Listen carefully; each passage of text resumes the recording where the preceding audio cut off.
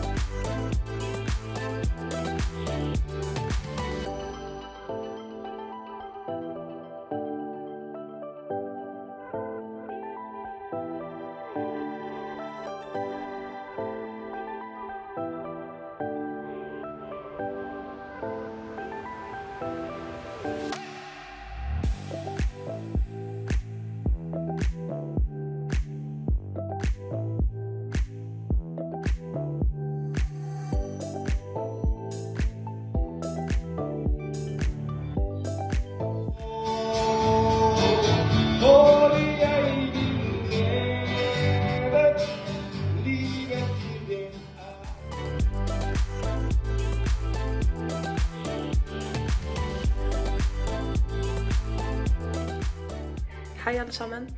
Jeg hadde bare lyst til å ta dere med inn i og vise av noe av hva jeg driver på med i hverdagen. Akkurat i dag så har jeg dratt på besøk til noen slektinger, og vi har tatt en tur i menigheten deres, samlet oss en hel gjeng, og så har vi bibel og bønn. Det er her jeg henter kraften og styrken. Det er det som gir meg glede, og kraft og styrke til å komme meg gjennom hverdagen og det som møter meg der ute. Jeg er velsignet. Ja, så herlig.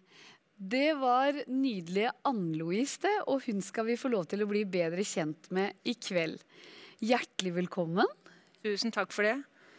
Du, jeg har jo sett deg flere ganger synge og spille sammen med pappaen din, og så fant jeg ut at dere romanifolk. Hva vil det si, Anne-Louise? Nei, vi jo da en folkegruppe som her i Norge, som har vårt eget språk, kultur, regler, levemåter, eller hva jeg skal si for noe. Og vi bor i alle landets bygder og byer, farger, fasonger, størrelser, et stort folk. Wow, og det jo mange som kanskje ikke kjenner helt historien til de reisende. Nei. Kan ikke du fortelle litt bakgrunn? Historien ikke jeg så veldig dyktig og flink på, det ikke helt min greie. Ja, det var Anne-Louise Karlsen det, og hun skal vi få lov til å bli bedre kjent med. Anne-Louise, du elsker å synge og spille for Jesus. Men aller først, du kommer fra et reisende folk, ja. Romanifolket. Du må bare fortelle litt om din bakgrunn. Ja, jeg tilhører en folkegruppe som heter Romanifolket. Og vi en søskenskare på 4 stykker. Jeg ble født i Norge, og så flyttet vi ganske tidlig over til Sverige. Og så bodde vi der i mange år. Det har alltid vært en stor del av meg, dette med camping og ja, det typiske reisende livet, da, sånn som vi har, som ligger veldig til vår folkegruppe. Vi har vårt eget språk, vi har vår egen kultur, vi har våre egne skikker. Så vi har liksom vår egen greie. Og folkegruppa våre har eksistert her i Norge i ca. 500-600 år. Historie er ikke helt min greie, men det lille har jeg fått med meg da. Så ja. Ok, så ta en skikk som er liksom spesielt for dere. Om vi får besøk da, Ja. så faller det seg ikke helt naturlig at om det sitter 3-4 mannfolk, at jeg går dit og bare... Det er liksom der mer kvinnene holder seg til seg, og så mennene holder seg til seg. Mye av det egentlig stammer tilbake igjen i Gammeltestamentet, så du finner mye igjen i det i dag. Eller du finner alltid mye igjen i det i Gammeltestamentet.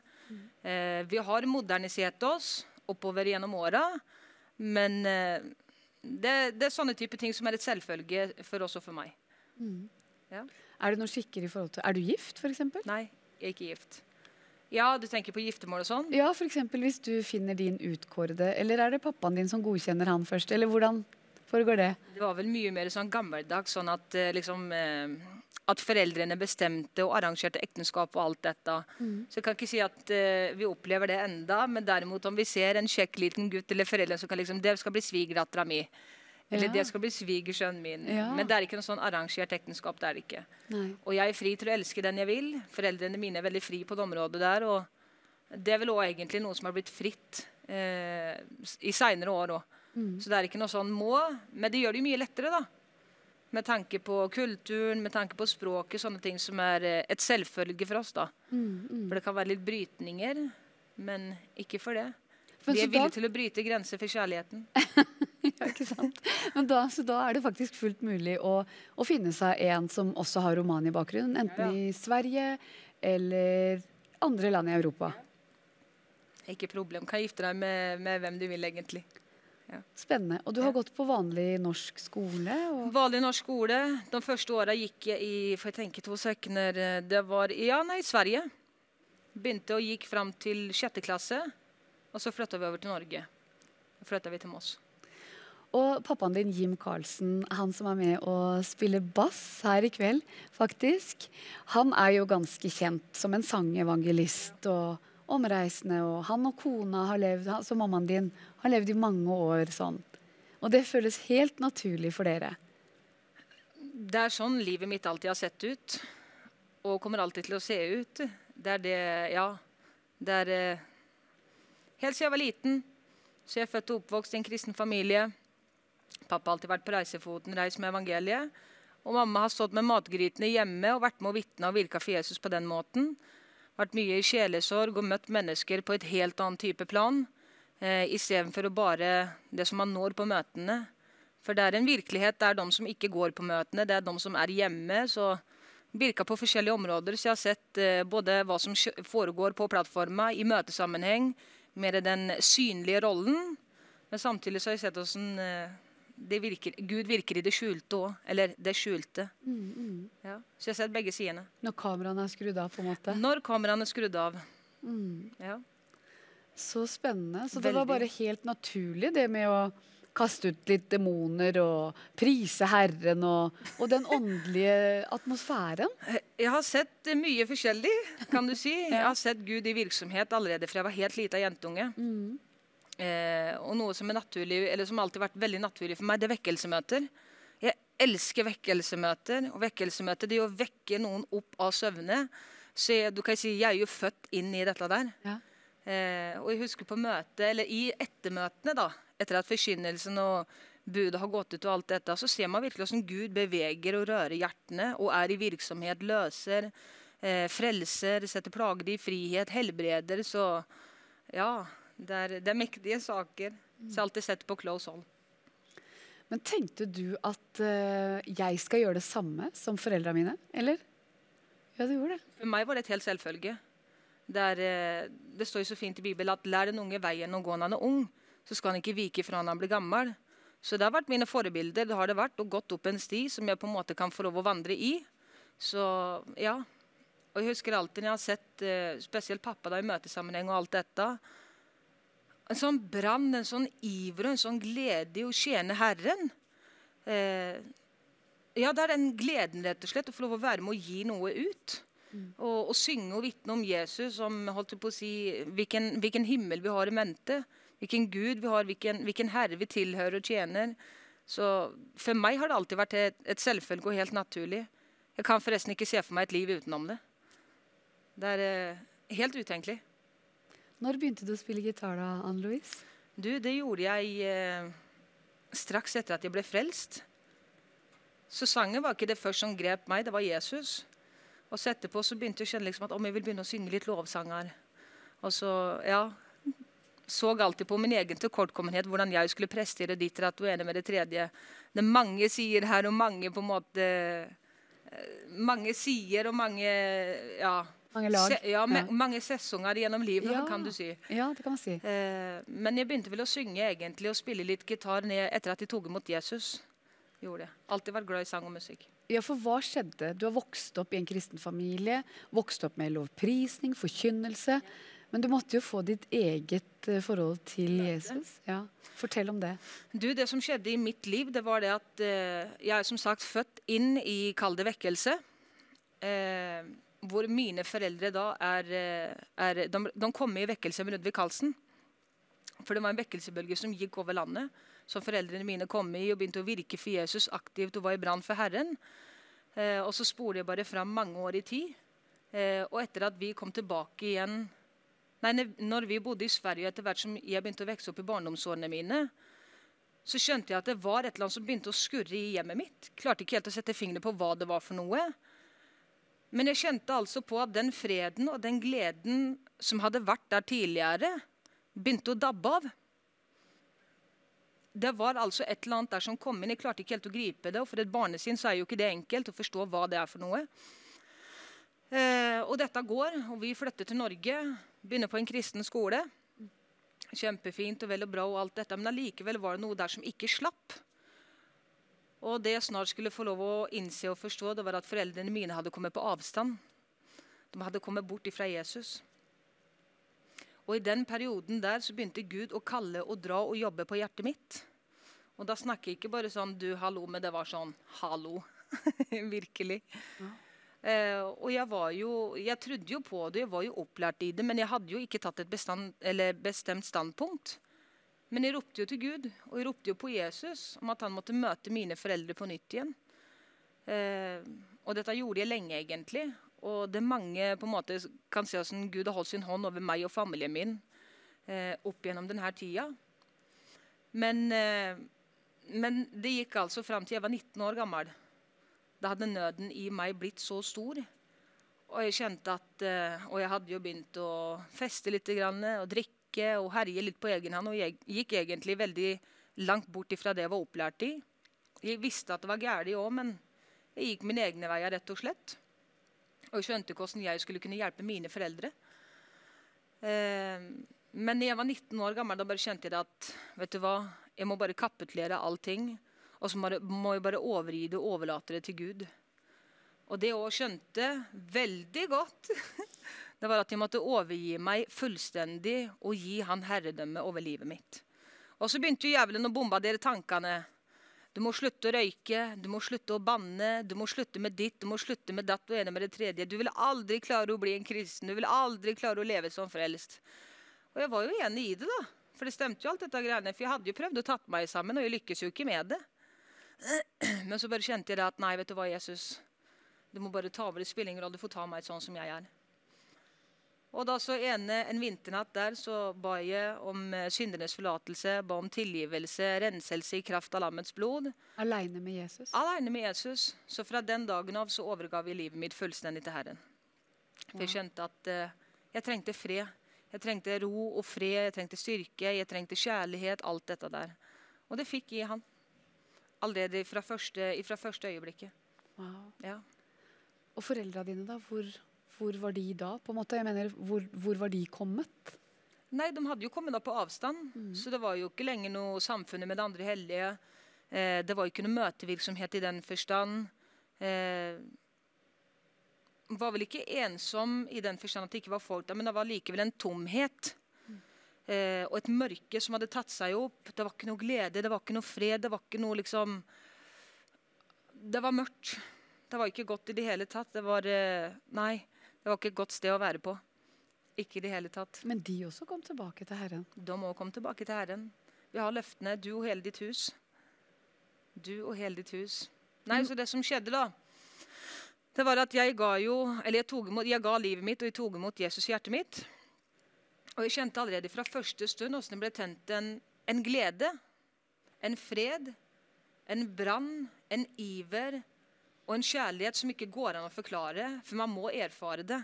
For samme hvor mye jeg hadde vært innenfor møtelokalene, sett det på avstand og kjent på det, så måtte jeg få Herren på innsida for å erfare det. For da får du det, alt det som Bibelen snakker om. Og det er jo den hellige ånd som flytter inn her. Det er Guds egen ånd som tar bolig. Og da begynte jeg å rope til Gud da, på nytt igjen. Om frelse og fornyelse, kraft og styrke for foreldrene mine. Jeg visste jo ikke, hadde jo ikke peiling på hva som var de riktige begrepene eller noen ting. Jeg bare kjente at jeg ville ha Jesus. Og det gjorde jeg, og jeg ba, og jeg ba, og jeg ba, og jeg ropte til Gud. Og jo mer jeg ropte, og jo mer jeg ba, desto verre virket det som at det ble, for det virket som at de sprang andre veien og spurta. Og samtidig så følte jeg på min egen tilkortkommenhet. Ja. For hvordan skulle jeg begynne å legge ut evangeliet, og hvordan skulle jeg liksom begynne å fortelle foreldrene mine hva som var riktig og gærlig om hvem Gud var. De var jo så allerede godt kjent med han. Så jeg følte jo ikke at jeg hadde noe å stille opp med der i det hele tatt. Men jeg gikk på frimodig allikevel. Jeg ga meg ikke. Det var en brann, vet du. Det var en iver. Mamma, mamma, mamma, jeg har blitt frelst. Pappa, pappa, pappa, jeg har blitt frelst. Liksom, ja, det er fint, og det er bra, og ville vel egentlig ikke helst høre noe om det. For det rørte jo med hjertestrengene deres, så de så vel sikkert noe jeg selv ikke så, ikke sant? Og dette fortsatte, og etter hvert så merket jeg at, eller jeg syntes selv i hvert fall at dette ikke virket. Og da var det akkurat som at Gud bare begynte å snu bønnene mine, til at i stedet for frelst dem, rør dem, møt dem, men send noen i deres vei. Send noen i deres vei. Og det skjedde. Der gikk det en liten stund, og jeg hadde ikke egentlig tenkt over noe sånn veldig den bønna jeg tenkte over. For vi sender jo, går det mange bønner i løpet av et døgn, om det bare er som en tanke, og så glemmer man det, man tenker ikke over det. Men så går det et par-tre måneders tid, og så banker det på døra. en kveld så banker det på døra, knakker det på. Og der står en mann som ikke jeg hadde sett på veldig lang tid, som egentlig ikke familien vår var på talefot med lenger. Og han kommer inn der, vet du, og steller seg opp, og spørte til foreldrene mine om han kunne få lov å snakke med dem, og ja da. Pappa kom, og han fikk jo en sjokk, for vi hadde jo ikke forventet å se denne mannen banke på døra våres. Men det viser seg at det var en nyomvendt bror, som hadde opplevd Jesus, fått lyset på innsida, fått freden og fått gleden på innsida. Og der kom han med en utstrakt arm. Og pappa tog imot den armen, og da kom den mannen inn, og det var en ivrig sjelevinner i hjemmet våres. Så etter et par-tre måneder så var han med og ledet mine foreldre tilbake igjen til Golgata. Så Herren har vært trofast, og han er med gjennom alle ting. Wow, så sterkt. Og nå synger og spiller dere sammen, og kjempesterkt, Anne-Louise. Og nå skal vi høre en sang som er faktisk en lovsang på romanes. Fortell om den sangen. Det er noe i nærheten med våre språk. For vi er romanifolk, og da snakker vi romani. Og så finnes det et slags søskenfolk, og det er romfolket, kalt for sigøynere. Kjellsord, men det er romfolket. Og så satt jeg en kveld og ba til Gud. Så kjenner jeg at ånden minner meg på denne sangen. Open the eyes of my heart, Lord, hette sangen originalt. Og så var det til at vi lover den på romanes da. Så det er en veldig fin sang. God, herlig lovsang. Herlig. Og den skal vi få lov til å høre nå, så da skal Anne-Louise og pappaen Jim Karlsen gjøre seg klar, og så er vi straks tilbake for å høre mer om denne spennende jenta. Vær så god, nyt denne herlige sangen.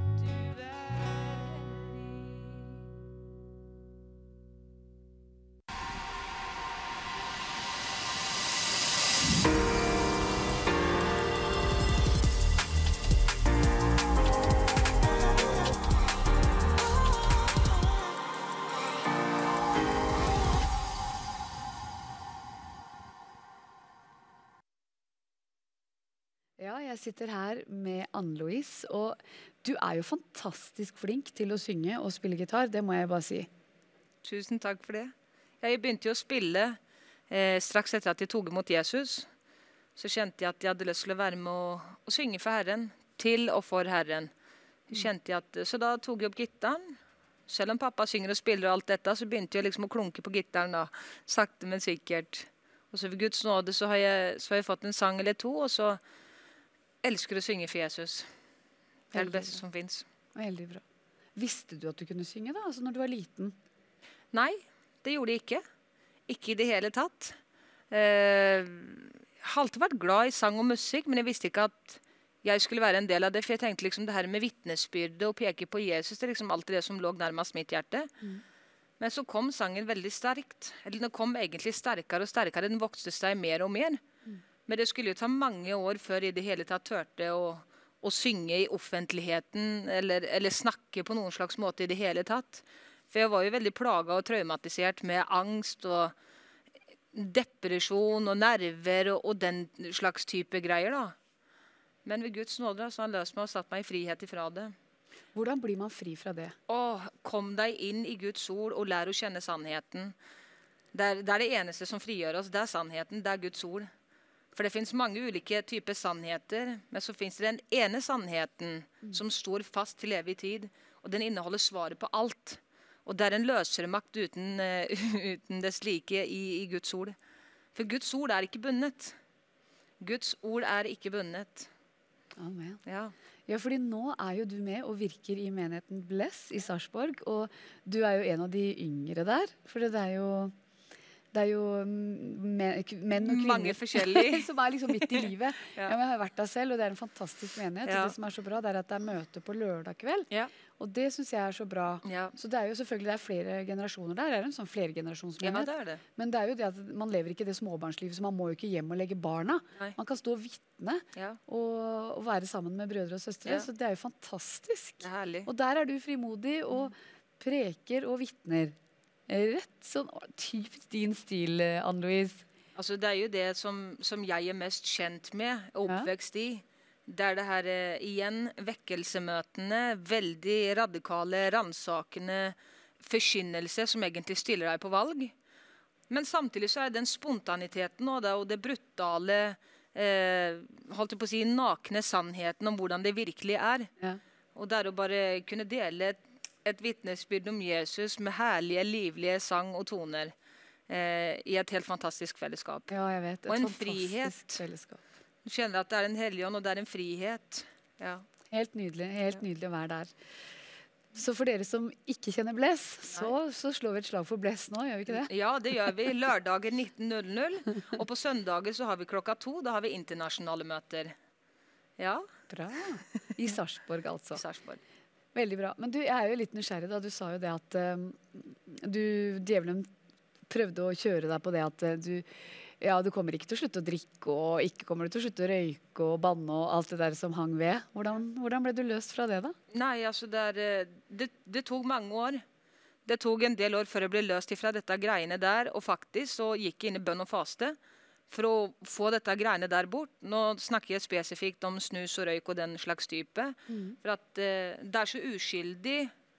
Og skal ikke sitte her at det en synd og det en synd, men det en last. Det en last som Jesus vil at vi skal kvitte oss med. Og rense, holdt jeg på å si, og ta vare på vår kropp, for det et tempel for den hellige ånd. Ikke sant? Vi en kanal for den hellige ånd. Det har noe med renhet, for vi tjener en allsmektig, hellig Gud. For jeg har vært på bibelskole også. Og da var jeg der, og så kjente jeg bare på det at jeg har ikke lyst til å holde på med de greiene her. Og så synes jeg ikke det kledde meg heller egentlig. Og jeg passet aldri heller ut i verden med dette med fyll og fest og drekking, for hver eneste gang jeg hadde gjort det, så kom jeg jo i konflikt med meg selv. For det var liksom, det lå ikke til meg, og jeg tror ikke at det ligger til mennesker. Jeg tror ikke at det noe genetisk av den slags. Gud har skapt oss til å være fri, og være bra nok sånn som vi det holder i massvis. Så det å lære å kjenne sannheten, og han får lov å frigjøre oss, det den beste medisin man kan få. Men tilbake igjen til det her med, da sitter jeg på bibelskolen, og så kjente jeg bare at, må du hjelpe meg, for dette klarer jeg ikke, dette greiene her. Jeg hadde vel ikke egentlig gått så veldig intenst hardt inn i dette der, men jeg kjente det at Gud ledet meg inn i en faste, Og når han leder meg inn i eller når han pleier å lede meg inn i en faste, så det sånn regel på natterstider, på kveldstider. Så hører jeg at den hellige ånd sier at Anne-Louise, nå, 12:00, nå går du inn i en faste. Ja, men Jesus, hvordan gjør jeg det da? Hvor lenge skal jeg holde ut? Nei, du bare gjør det. Du starter nå 12:00, og så sier jeg fra når du ferdig. Og akkurat den holdt i gang et døgn. Altså i 24 timer, og det var bare vann. Og etter det så har jeg ikke rørt en snus siden det i det hele tatt. Wow. Så Mektig. Gud mektig nok til å kunne løse et hvert bånd og en hver lenke som måtte binde eller låse eller holde oss tilbake. Det ikke noen begrensninger i Guds rike. Nei. Hvor ser du deg selv om 10 år da, Anne-Louise? Ja, det var et godt spørsmål. Forhåpentligvis at jeg har det godt og at jeg har det fred med Gud. Det det absolutt viktigste for meg. At Gud må bevare meg på vandringen. At jeg får ha den hjerterelasjonen sånn som jeg har til han den dag i dag. Og så har jeg jo et ønske og en brann, en lengsel om at jeg fortsatt får lov å tjene Herren i fred og glede, eller i åndens nye liv da. Så hvor den måtte være, om det fører meg til Afrika, eller om det fører meg til Tyskland, eller om det holder meg her i Norge, så det akkurat det samme. Bare Gud får lov å gå foran og vise vei. Så bra. Men akkurat nå så nyter du livet på Bless, som sagt, og på gatekjøkkenet, der hvor du jobber. På gatekjøkkenet, der også et misjonsmarked. Det det. Absolutt. Der får de høre med vange. Der får de gode burgere. Reklamerer litt for bare også. Der det gode burgere. Det verdens beste stappe i Lille Sarpsborg. Og har du lyst eller vil komme innom og slå en prat om Jesus, så gjør du det der også. Det var faktisk en mann som ga livet sitt til Herren nå i sommer. Wow. På Rikbar i gatekjøkkenet, ja. Benytte enhver anledning, sov alle vann. Ja, men du gjør det, altså? Ja, folk mottakelige, de pip åpen for evangeliet. Det var, jeg skal bare ta med det veldig kort. Jeg hadde vært inne i bønn, og så hørte jeg, og da var det spesielt med tanke på det her problemstillingen, eller hva jeg skal kalle det for noe da, det her med, jeg kjente at Gud hadde lagt det veldig på hjertet mitt, det her med, dette med depresjon, angst, selvmord, dette veldig mørke. Og ba imot dette liksom, sånn i forhold til byen min. Jesus, må du løse dem, la dem få lov å se håp, la dem få lov å se et lys. Herre, må du møte mennesker og gjøre så at jeg har et hjerte og øyne som ser den som trenger deg, som trenger en berøring. Og så hører jeg den hellige ånd sier til meg, veldig klart og tydelig mens jeg ber dere, at sier dere ikke ennå at det 4 måneder, og så kommer høsten. Jeg sier dere, løft øynene deres, for markene hvite og klare til høst. Og så tenkte jeg, ja, jeg skal ikke på et møte nå. Så hvor får jeg bruk for dette, tenkte jeg. Dette var litt stusslig. Og dette var midt i sommeren. Og det var jo det ene stevnet etter det andre, og folk omkring meg, de reiste, de koset seg, og det var jo møter og samfunn og bønn og alt dette. Og der satt jeg fast på Rikbar. Og jeg tenkte at kjære Gud, jeg vil være med å virke for deg, og du ser nøden der ute her, og her sitter jeg fast, og det var ikke, jeg ville være med å virke da, og være med i fellesskapet. Og jeg står på kiosken faktisk dagen etterpå. Jeg kjente at nei, dette var trist. Dette var kjedelig. Og så på videoer fra vekkelsemøte og bønnekampanjer og alt mulig rart nå. Og så sier jeg bare veldig enkelt og greit til Jesus. Jeg følte meg som Gideon, for jeg ba dem et tegn. Jesus, om det riktig at jeg skal være her, at du har satt meg på en plass som dette, for en tid som dette her og nå, da må jeg få et tegn på det. Ja, kort å fortelle, han var ikke sein å be. Før dagen var ferdig, så var det en mann der, en plaga, traumatisert, ødelagt mann som kom inn, og der fikk han lov å gå ifra døden og over til livet, og overga livet sitt til Jesus. Så ja, man kan, jeg har tenkt litt på det skriftstedet der hvor Jesus sier at gå ut og gjør alle folkeslag til evangelister. Det det står? Nei, det gjør ikke det. Gå ut og gjøre alle folkeslag til mine disipler, yes. Til disipler, men greia den at han kaller oss til å være et vittne. Tjenestegavene, de kommer senere, evangelister, aposter, hyrde, lærere og alt dette. Men han har kalt oss alle til å være et vittne der hvor vi er. Enten vi er på bensinstasjon, står i køen og skal kjøpe en pølse, eller som onkel min Herman, han veldig frimodig. Og når han står og fyller bensin eller diesel, så kan man få lov å være et vittne. Et lys og et salt der hvor man er, så det elsker jeg å være på jobben min. og fortelle om Jesus og være med å dra inn noen fangster innimellom. Veldig herlig. Ja. Veldig herlig. Ja, altså, jeg vet jo at du jo full av liv, full av frimodighet. Og Guds kraft og styrke bruker du. Hvordan det du lever som en kristen selv, når du kjenner liksom at djevelen nå prøver han å... Altså den kampen som noen gang kan være annerledes. Og kjenne på. Du kan si at det jo... Kampen der. Og det vil alltid være omstendigheter. Men jeg tenker at det ikke der vi skal ha blikket. Det ikke der vi skal ha fokuset vårt. For vi kan ikke forandre på det ytre. Men vi kan få lov å løfte blikket vårt og se på Jesus. Så forandrer han enhver omstendighet og kan snu alt det vonde til noe godt nå. Og det var som med Peter der så bydde meg å komme på vannet. Og når han så på Jesus, så gikk det greit. Når vi går på vannet på Guds ord, så kan vi stole på han nå. For da kan han roe enhver storm, ethvert stormfullt hav, enhver kamp, enhver prøvelse, enhver situasjon, enhver utfordring. Så han den Gud han har sagt seg til å være. Og han vil roe ned ethvert stormfullt bølgete hav når vi ser på han.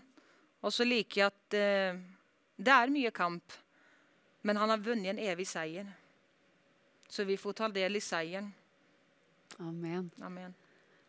Kjempeherlig å kjenne deg, bli litt kjent med deg, og bare du bare bringer så mye glede og så mye godt, og jeg gleder meg til å se mer av deg og høre mer av deg, og tusen hjertelig takk, du skal være med oss videre og synge og spille sammen med pappaen din. Så for dere der hjemme, møter dere på denne herlige jenta, så blir dere oppmuntret, det sikkert og visst. Folkens, vi skal jo ha en bibelskole som vi viser fram hver lørdag som vi her i Oslo Live, og denne gangen så falt valget på Gå-ut-senteret i Trondheim. Vær så god, se på denne promoen.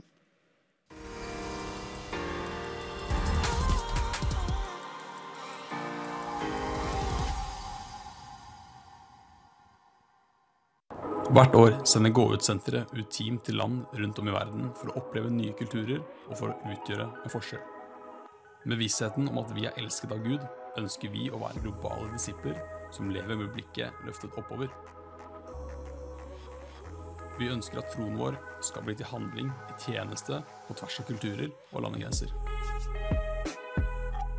Vi kalt til å gå ut og fortelle om de gode nyhetene.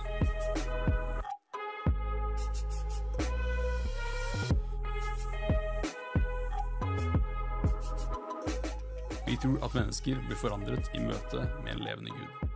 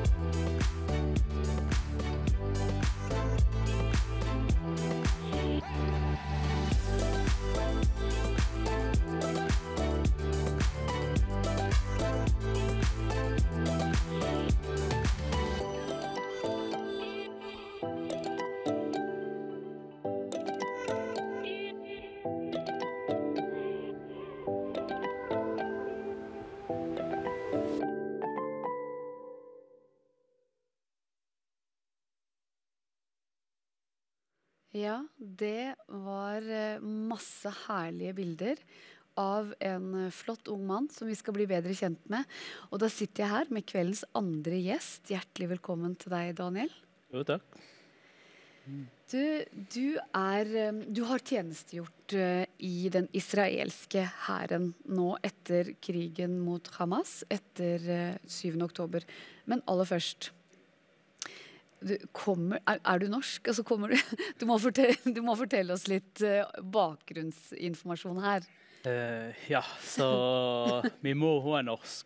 Mor er norsk. Hun kommer fra Vennesla. Og min far, han er israelsk araber fra Haifa i Israel. Og hvordan møttes de da?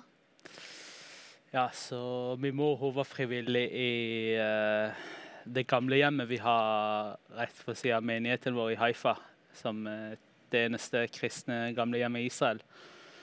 Så hun var frivillig der, og ja, så de møttes der i Haifa. I pappaen dins hjemby? Egentlig. Ja. Og da var det søt musikk, og så ble det født noen barn? Ja, så det er meg og 2 eldre søstre. De er alle født i Norge. Alle er født i Norge? Ja. Men bodd mesteparten av livet deres i Israel, Haifa altså? Ja, så i 97 flyttet vi ned til Haifa. Så siden da vi bodde i Israel, og jeg flyttet i 2019 til Norge, mens de bor fortsatt i Israel. Ja.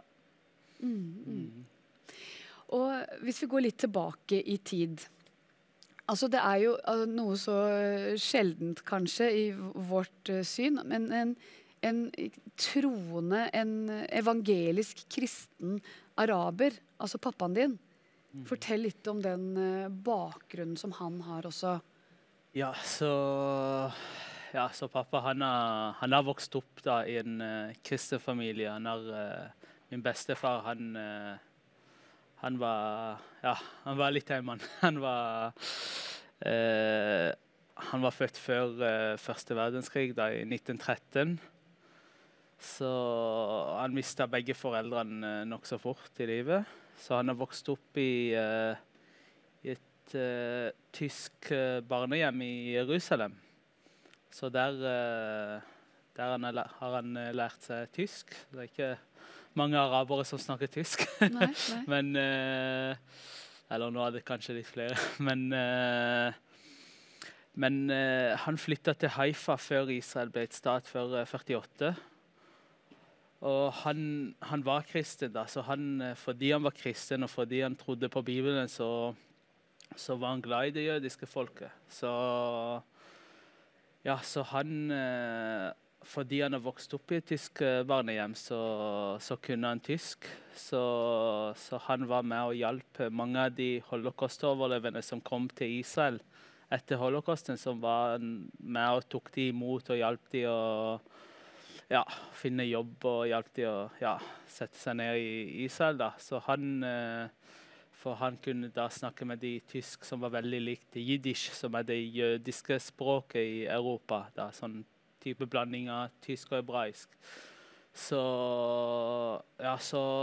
pappa har vokst opp med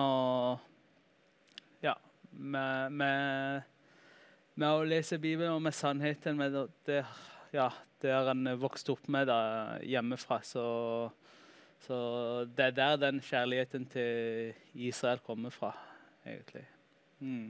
Og sånn har dere vokst opp også? Ja, så vi har alle vokst opp i en vanlig israelsk jødisk skole. Og både meg og begge søstre mine tjenestegjort i Herren, så ja. Det var helt naturlig? For oss var det helt naturlig, ja. Ja. Wow. Så du snakker veldig godt norsk, vendølsk, eller jeg vet ikke hva det heter, og i tillegg så snakker du hebraisk, flytende, men arabisk da? Nei, pappa har ikke lært oss arabisk, og det synes vi er veldig dumt, men jeg kan bare noen få setninger, ikke mer enn det. Og så bryter det ut en krig, mens du bor og lever et vanlig familieliv i Vennesla, går i menighet der og tjener i menigheten, og har fått kone og barn. Og den 7. oktober så Israel invadert av terroristorganisasjonen Hamas. Hva hender da? Ja, det begynte på morgenen å åpne nyhetene og så det var, jeg husker ikke mange det sto kanskje 15 eller 20 som ble drept. Og så da tenkte jeg, wow, det var et stort terrorangrep. Og det, liksom, og det trist, det terrorangrepet hele tiden i Israel. Men da ser jeg at tallet øker, og så da ser jeg hva egentlig skjer, og så da hører jeg alle de telefonsamtalene fra folk som bor rundt Gaza, som ringer politiet, men politiet kommer aldri, fordi de ble også angrepet i politistasjonen, og mye kaos, og så da tenker jeg, ja, når det såpass stort, da er det ikke bare en vanlig terroraksjon som dessverre vi så vant til. Nå er det krig. Så da tenker jeg prøvde å se om jeg ble kalt inn. Jeg klarte å miste telefonen min uka før på jakt. Så jeg hadde ikke SIM-kortet mitt, det israelske SIM-kortet, men jeg fikk pappa til å gå dagen etterpå på søndagen, der åpner alt på søndag. Så han fikk tak i SIM-kort, så når han koblet den til en telefon, så da så han at jeg ble kalt inn allerede dagen før til militæret, så da var det ikke mye tvil, så da begynte jeg å lete etter flybilletter ned til Israel for å bli med og bidra. Og da kommer du ned til Israel og treffer, hvorfor blir man kalt tilbake, egentlig? Det fordi du har tjenestegjort i hæren i 3 år? Ja, så det noe med det å gjøre. Det ikke alle som tjenestegjort i militæret som blir kalt inn. Det kommer litt an på hva du gjorde i militæret. Så jeg var i infanteriet da, så som regel trenger de oss når det en stor krig. Så vi blir som regel kalt inn som regel minst en gang i året for øvelse og sånt. Og så hvis det krig selvfølgelig, så blir vi som regel kalt inn, ja. Hvordan opplevde du det å bli kalt inn til krig, Daniel? Ja, jeg visste alltid at det kom til å komme. For vi vet at når vi i de 3 årene i militæret, så da vet vi at sannsynligheten for at det blir en krig i de 3 årene, den kanskje ikke. Det alltid sannsynlig at det kommer til å skje, men det større sannsynlighet at det blir nok så rolig de 3 årene, men det blir krig, stor krig senere i livet. Og så det egentlig da de trenger oss mest. Så jeg visste at i et eller annet tidspunkt så kommer det til å bli krig. Det som regel krig. I Israel det som regel, vi sier rundt hver 10. år så det stor krig. Så jeg visste at det kom til å skje i et eller annet tidspunkt, og jeg har sagt til kona mi når vi flyttet til Norge at hvis jeg blir kalt inn, hvis det krig og jeg blir kalt inn, så da må jeg bare reise, liksom, bare så du vet det. Det sa jeg i 2019 da når vi flyttet.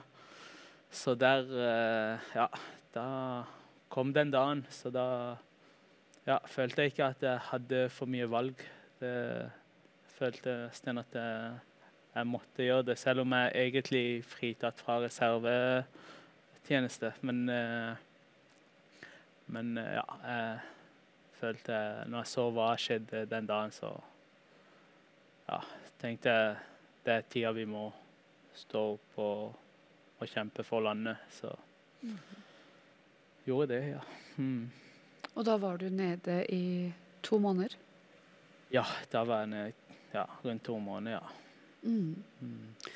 Og det sies at IDF, den israelske hæren, en av verdens beste. Det noe du kan bekrefte? Ja, det langt ifra den største. Så det mye å si med hvor mye du har av forskjellige ting, og mange tanks du har, og mange jegerfly du har, og mange skip du har. Men ja, Israel blant de beste, og ja, det de nok. Det mye erfaring, så det hjelper jeg med å bli et god, sterk militær. Når du var der nede, kjente du at Gud var med i det at du reiste fra Norge og ned til Israel? Ja, så den flyturen ned, da kjente jeg nesten ingenting annet i hjertet enn frykt. Det var litt sånn, det var ikke en gøy reise, for i denne tida så det fortsatt terrorister i Israel, og det da alle historiene begynner å komme fram, og da du ser alle de grusomme tingene de har gjort.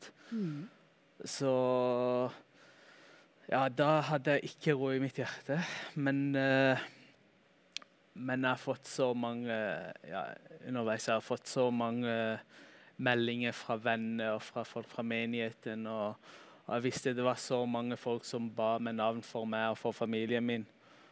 Og så, etter hvert bare, roet alt seg ned, og jeg fikk den roen i meg, og så visste jeg at, det skal gå greit. Militæret i Israel, militæret ganske sterkt, det ganske bra militær i Israel, men vår beste styrke, det at Gud med oss. Og så lenge man husker på det, så da, når jeg husker på det, så da fikk jeg den roen da, i meg. Så bra. Har du kjent at du et Guds barn, visst at du har vært frelst hele livet? Eller hvordan opplevde du frelsen? Ja, jeg har vokst opp i en kristen familie, som jeg har sagt da, så jeg alltid på en måte visste, men det var noen perioder i livet der jeg begynte å bli litt mer sånn skeptisk, og begynte å tenke, han virkelig, eller det begynte å se litt i andre retninger, og det var en bok jeg leste som påvirket meg veldig, ikke på en bra måte. Men etter hvert så viste Gud meg at han den jeg har lært han og han den jeg har vokst opp. Han det samme, han samme som jeg har vokst opp til å kjenne. Og så han på en måte på forskjellige måter vist meg at de tingene jeg leste, at det var liksom, det var ingen grunnlag til de tingene, og de var bare, det var bare en måte å prøve å få meg vekk fra Gud, så han viste meg det at hvem han egentlig var, så senere i livet, så i forskjellige tilfeller der der han har vist meg at han med meg, og han passer på meg. Så bra. Ja, og det trenger vi virkelig å minne hverandre på når det krig og vanskeligheter i våre omstendigheter. Vi skal snakke litt mer med deg, Daniel, men aller først så skal vi høre en sang som heter «Du hellig, Gud», av Ann-Louise Karlsen, og hun har med seg pappaen sin Jim på bass. Vær så god.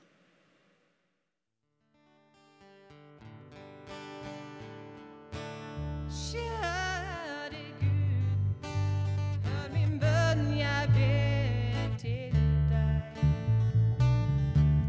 Ja, du ser at jeg vil leve helt for deg. Men det så mye ting som vil hindre meg fra å leve i mitt kall. Men du hellig, ja, hellig.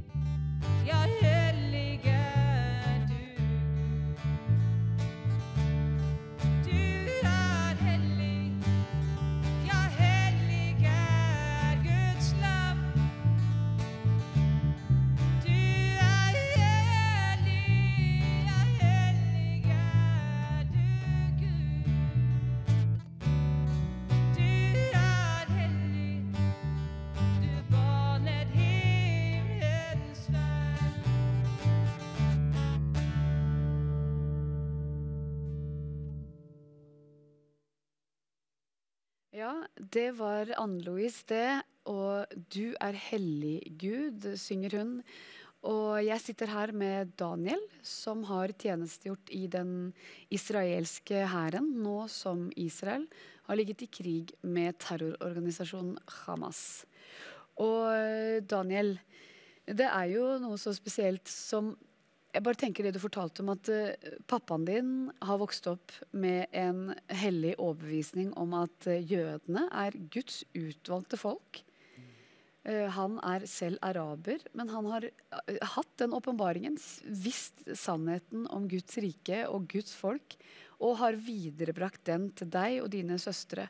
Og dere har alle tjenestegjort i hæren. Jeg vet jo at i Israel så er det 3 år. I Norge så er det vel knapt nok 12 måneder. Men selvfølgelig, et lite folk må jo også ha en stor og sterk armé.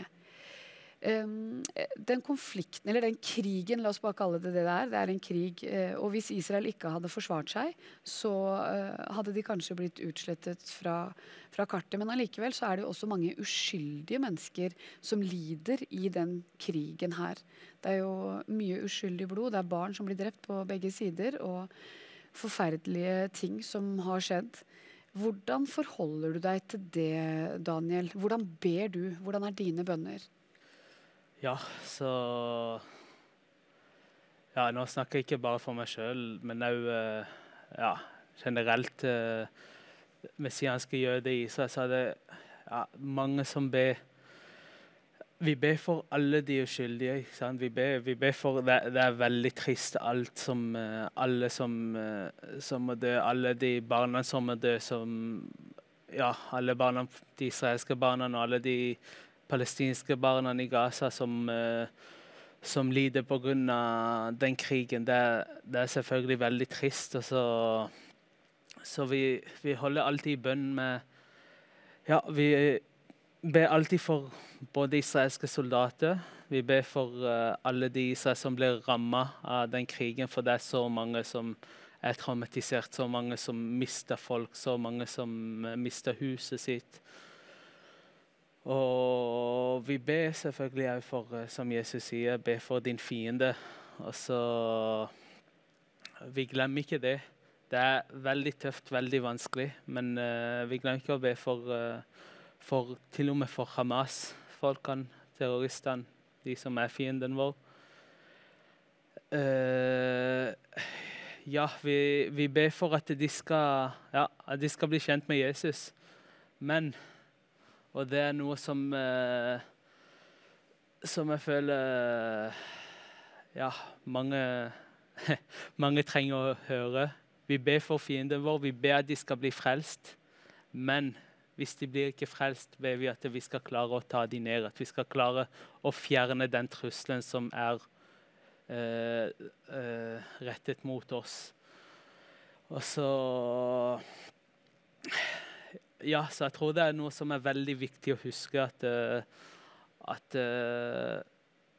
ja, det høres veldig fint, alt det der med be for fienden din og elsk fienden din, altså det gjør vi. Men vi må huske hvem vi har med å gjøre. Og så, jeg tenker den krigen, det er ikke en vanlig krig. Hvis det hadde vært en vanlig krig, så hadde nok ikke verden brytt seg så mye som de gjør. Jeg har ingen annen forklaring for at det er en åndskamp, at det er djevelen som virker her. For det er ingen annen forklaring, og for alt det hatet mot Israel i hele verden, også vi ser spesielt i Norge også i dag, og for alt det hatet mot Israel. Det er så mange forferdelige kriger som skjer i verden akkurat nå, som ingen kunne bry seg mindre om dem. Og så ingen bryr seg når flere hundre kristne i Nigeria blir brent i livet på skole eller i kirka. Ingen bryr seg når Jemen har opplevd det verste humanitariske krise i verdens historie, eller jeg vet ikke hvordan de kalte det. Ingen bryr seg når jeg tror det var over 500 000 til sammen som døde i den krigen i Etiopia. Ingen bryr seg om de livene. Men når det kommer til Israel, når Israel prøver å forsvare seg, da da går alle imot det. Så jeg blir nesten oppmuntret. Fordi når jeg ser det, så da vet jeg at min Gud, at han sann. For det ingen annen forklaring til hvorfor det skal være så mye motstand til Israel. Altså, det står, jeg tror det var i Salme 83, at det står at når de prøver å gå mot Gud, så går de mot hans folk. Og så det akkurat det som skjer nå. Og så vi ber selvfølgelig for våre fiender. Vi ber at de skal møte Jesus, for det ingen annen løsning. Det ingen annen måte å få fred på. Vi kommer ikke, hvis det blir tostatsløsning, akkurat som mange i Norge tenker, det løsningen til alt. Hvis det blir det, så blir det ingen fred. Det ikke det de vil. De vil ha en stat, en from the river to the sea. Og så, jeg tenker jo fortere folk skjønner det de selv sier. Hamas selv sier de vil utsette Israel. PLO, du ser på symbolet deres, de har hele Israel som sitt land. Og så når du ser på charter, på det de tror på, så står det i Hamas at de skal fjerne Israel, at de skal gå mot sionistene. Så jeg mener at jo fortere nordmenn og generelt mange i Vesten ser det, jo fortere jo bedre blir det både for Israel og for palestinerne. Og jeg tenker at den eneste freden som skal være her, det blir når Jesus kommer. For han den eneste løsningen. Så det derfor vi ber at det vår fiende, at de skal få kjenne Jesus. Vi ber vi ber selvfølgelig at de skal gi seg, at de skal heller gå til fengselet og selvfølgelig be for at de skal møte Jesus. Men hvis ikke, så vi ikke redde for å be at de Hamas-folkene, de terroristene, at de skal dø. At Israel skal klare i sitt oppdrag å fjerne Hamas ut fra verden. Og fjerne det problemet som heter Hamas. Så vi ikke redde for å be for det. Samtidig så vet vi at det beste blir, og det ber vi for, at alle skal få møte Jesus. Både Hamas-folk og israelerne, som de fleste i Israel kjenner fortsatt ikke Jesus. Ja, det en alvorlig tid, og vi som bor her i Norge, vi ble jo veldig sterkt berørt den første tiden i 7. oktober, og den tida fremover. Men så blir det litt sånn hverdagslig, ikke sant, for oss. Vi blir vant med å høre de nyhetene, vi blir vant. Men det jo så viktig, som du sier, at vi selv kristne kan jo bli forført i den tida her, og til å tenke at nei, men det galt å drepe? Det galt å drepe? Vi skal jo bare elske. Men jeg tenker det veldig viktig det du sier, Daniel, at vi må holde hodet kaldt, og så har vi jo hjertet varmt. Men det en krig som pågår, og djevelen ute etter alt som hellig og rent og skapt av Gud, og Gud har en vanvittig plan, en frelsesplan for jødene, og den skal vi se gjennomført. Så jeg synes du kjempetøff og frimodig og står på for Guds rike på den måten du gjør. Jeg vet også at du har vært med på en markering litt tidligere i dag. Hva var det den handlet om her i Oslo? Ja, så det var en markering som gikk sammen med mange andre organisasjoner, blant annet Misjonssambandet, Pinsebevegelsen, IMF og mange andre i den norske Israelsmisjonen. Det var en markering for å vise at det må være trygt å være jøde i Norge. Og så, for antall antisemittiske handlinger i Norge har økt veldig i de siste 2 årene generelt, men enda mer nå etter 7. oktober. Så den markeringen var egentlig for å demonstrere eller for å vise at det må være trygt å være jøde i Norge. Noe som egentlig burde ikke være kontroversielt i det hele tatt. For ja, det bare det skal være trygt å være jøde. Men samtidig så ser du hver gang det skjer noe med Israel, så øker antall handlinger mot jøder. Ikke bare i Norge, men generelt i verden. Og da, det der du ser at det er ikke bare uenighet med israelsk politikk det handler om. Det handler om det jødiske folket. For da, hvis de går mot jødene, som ikke, de må ikke være israelere, men norske jøder, hvis du går mot de når Israel er i krig, så da er det en antisemittisme. Da er det ikke å gå mot og demonstrere mot hva Israel gjør, mot politikken, men det er antisemittisme. Da går du mot jødene, uansett hva de tenker eller hva de gjør. Det er ikke nytt. Det har alltid vært sånn gjennom alle årene, gjennom alle de siste, ikke bare de siste 2000 årene, men det er jo før det, men veldig mye i de siste, holocaust er jo det som skjedde før holocaust. Så det synes jeg var en veldig viktig markering. Og folk skjønner ikke hvor mye jeg har fått meldinger etter jeg har vært i aviser, så har jeg fått meldinger av jøder som bor i Bergen, og noen som bor i Oslo, som sier at de tør ikke å si at de er jøder. De tør ikke å snakke noe om Israel, noen ting, for de er redde. Så det er trist at det skal være sånn i den fine vestlige Norge, som skal være så tolerante og sånn, men sannheten er at akkurat det motsatte, og at vi tør ikke å høre noe annet. Så jeg synes det er viktig at folk får med seg det. Veldig bra. Du har jo selv fått en del hets på nettet. Det at du har stått frem nå både i Dagen og Fedrelandsvennen og med dine synspunkter, ditt liv, dine erfaringer. Hvordan forholder du deg til det når folk kaller deg for barnemorder og... Ja, jeg visste det skulle komme. Når jeg ble spurt og ble intervjuet til avisen, så jeg visste at det skulle komme en del sånne meldinger. Så, men for hver sånn en melding så får jeg 10 andre meldinger som er positive, og som sier til meg å stå på og oppmuntre meg, så har jeg fått noen trusler, blant annet hvis jeg går rundt i gata i Oslo, og så han ser meg, så da kommer det ikke å ende så bra for meg, sier han ene som sendte en trussel, eller noen trusler mot familien, de skal gjøre mot de akkurat det jeg gjør mot barn i Gaza. Men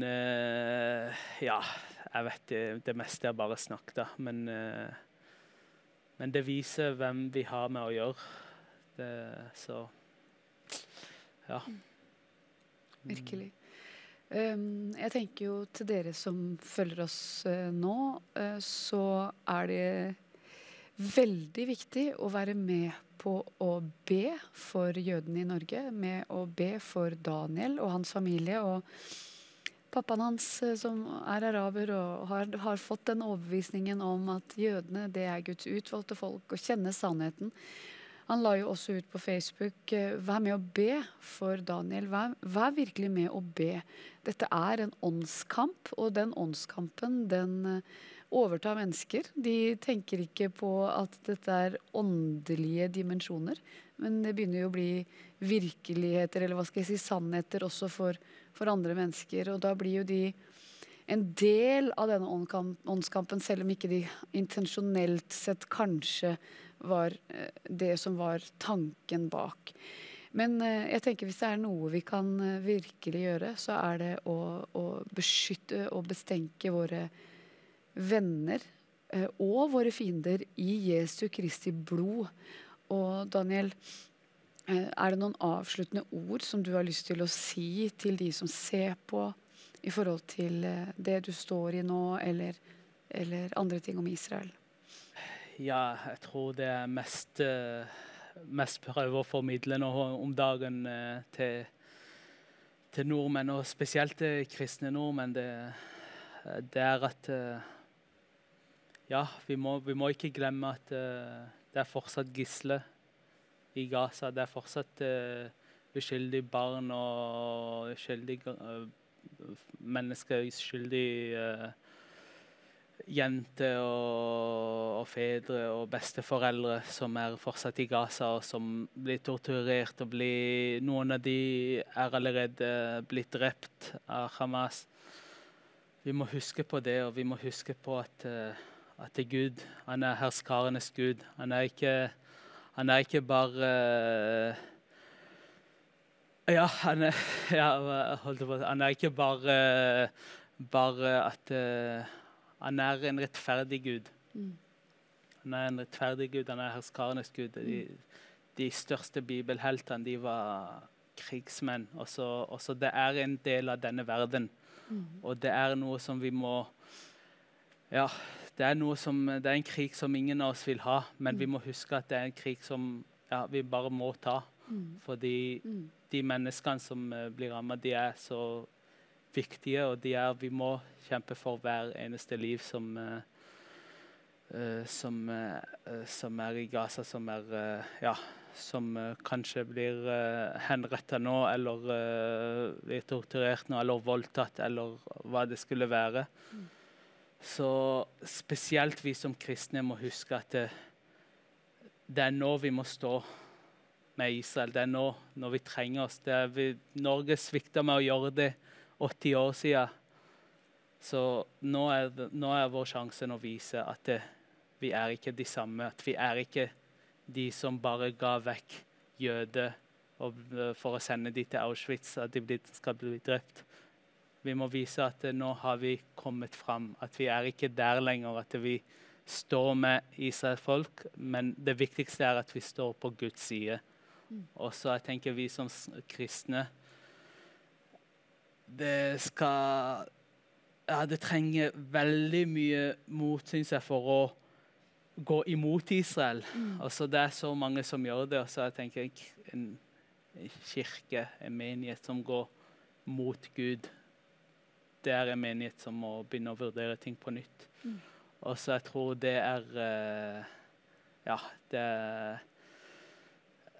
det jeg vil kanskje formidle nå. Folkene hjemme. Kjempeflott, Daniel Aveida, at du var med oss her i kveld og legger dette også på vårt hjerte. Vi skal ikke glemme, og vi skal virkelig stå med Israel i den tiden her og til all evighet. For det er dette som er Guds utvalgte folk. Det er dette Gud vil vise sin allmakt og frelse og miskunnhet og godhet og nåde over. Tusen hjertelig takk for at du kom her i kveld. Må Gud velsigne deg rikelig. Tusen takk. Beskytte deg og bevare deg i Jesu navn og din familie. Takk. Vi skal bli kjent med en gjest til, vi. Og la oss bare se på denne fine introfilmen om henne her. Vær så god, se på Sara.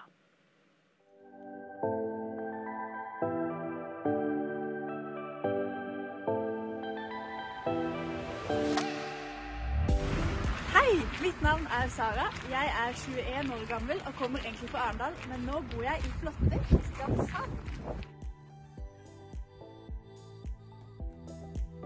Jeg studerer sosialt arbeid her på UiA. Det er en bachelor over 3 år for å bli sosionom, men jeg er bare på første år min. Når jeg er hjemme i Arendal, så pleier jeg å henge en del med venner. Og så er jeg med i Philadelphia Arendal, hvor jeg er med som medarbeider og i lovsangsteamet i ungdomsarbeidet.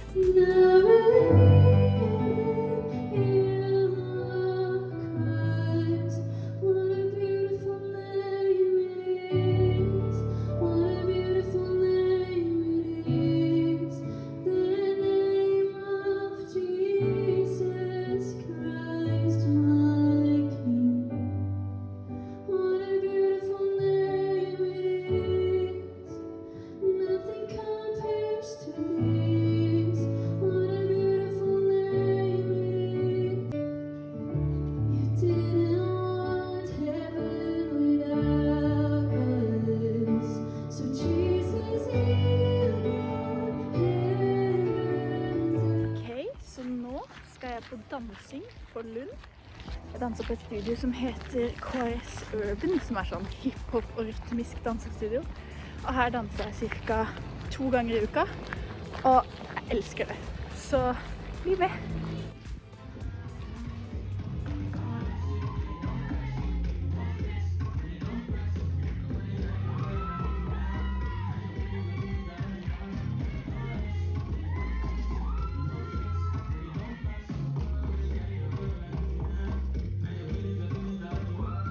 Nå for tida så er jeg i praksis gjennom studiet mitt, hvor jeg er så heldig å få lov til å være på noe som heter Fellesverket, som er et aktivitetshus for ungdom mellom 15 til 25 år. Og det er gjennom Røde Kors og drives egentlig for det meste av frivillige. Og der skal jeg nå være i nesten 5 uker. Jeg har allerede vært der i 3.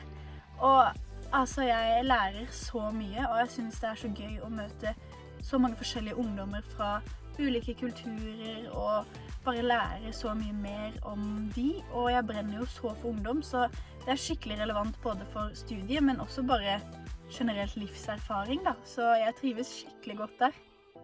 I Kristiansand så bor jeg i kollektiv med 2 venninner, og jeg er for det meste der, men det hender jo noen helger at jeg drar hjem til Arendal også. Her på Sørlandet er det strålende fint vær som alltid. Veldig deilig. Det melder sol, varmegrader og... Ja, så der var det solskinn. Var det ikke det, Sara? Nesten. Ja. Du, herlig å se deg. Du både danser og synger og er glad og fri. Og herlig, du har kommet ut i frihet med Herren. Ja. Og så vet jeg at du har ikke alltid levd det frie, glade livet som du lever nå. Nei. Nei. Og det vil vi gjerne høre mer om. Ja. Fortell. Nei, det startet allerede i barndommen. Jeg har alltid vært et ganske nervøst og forsiktig barn. Ofte hvis vennene mine ville prøve liksom klatre i høye trær og ting, så sto jeg gjerne litt på avstand og var sånn, kos dere, jeg står trygt her. Og det merket allerede på barneskolen at ting kanskje var litt ekstra vanskelig for meg da. Og begynte å komme sånne små tegn på frykt. Og vi vet ikke helt hvorfor det startet, men vi lurer på om det kan ha en sammenheng med at jeg har psykisk syk familiemedlem, som kan ha påvirket meg ganske mye fra jeg var liten da, som gjorde at verden ble en utrygg og veldig skummel plass. Så jeg begynte å få en veldig sterk frykt for å kaste opp, og for å bli på en måte syk, altså på den måten at du kaster opp da. Kvalme og vondt i magen, sånne ting ble noe som jeg ble ekstremt redd for. Det var som om alle følelsene mine satt seg i magen og gjorde at det var det jeg ble redd for da.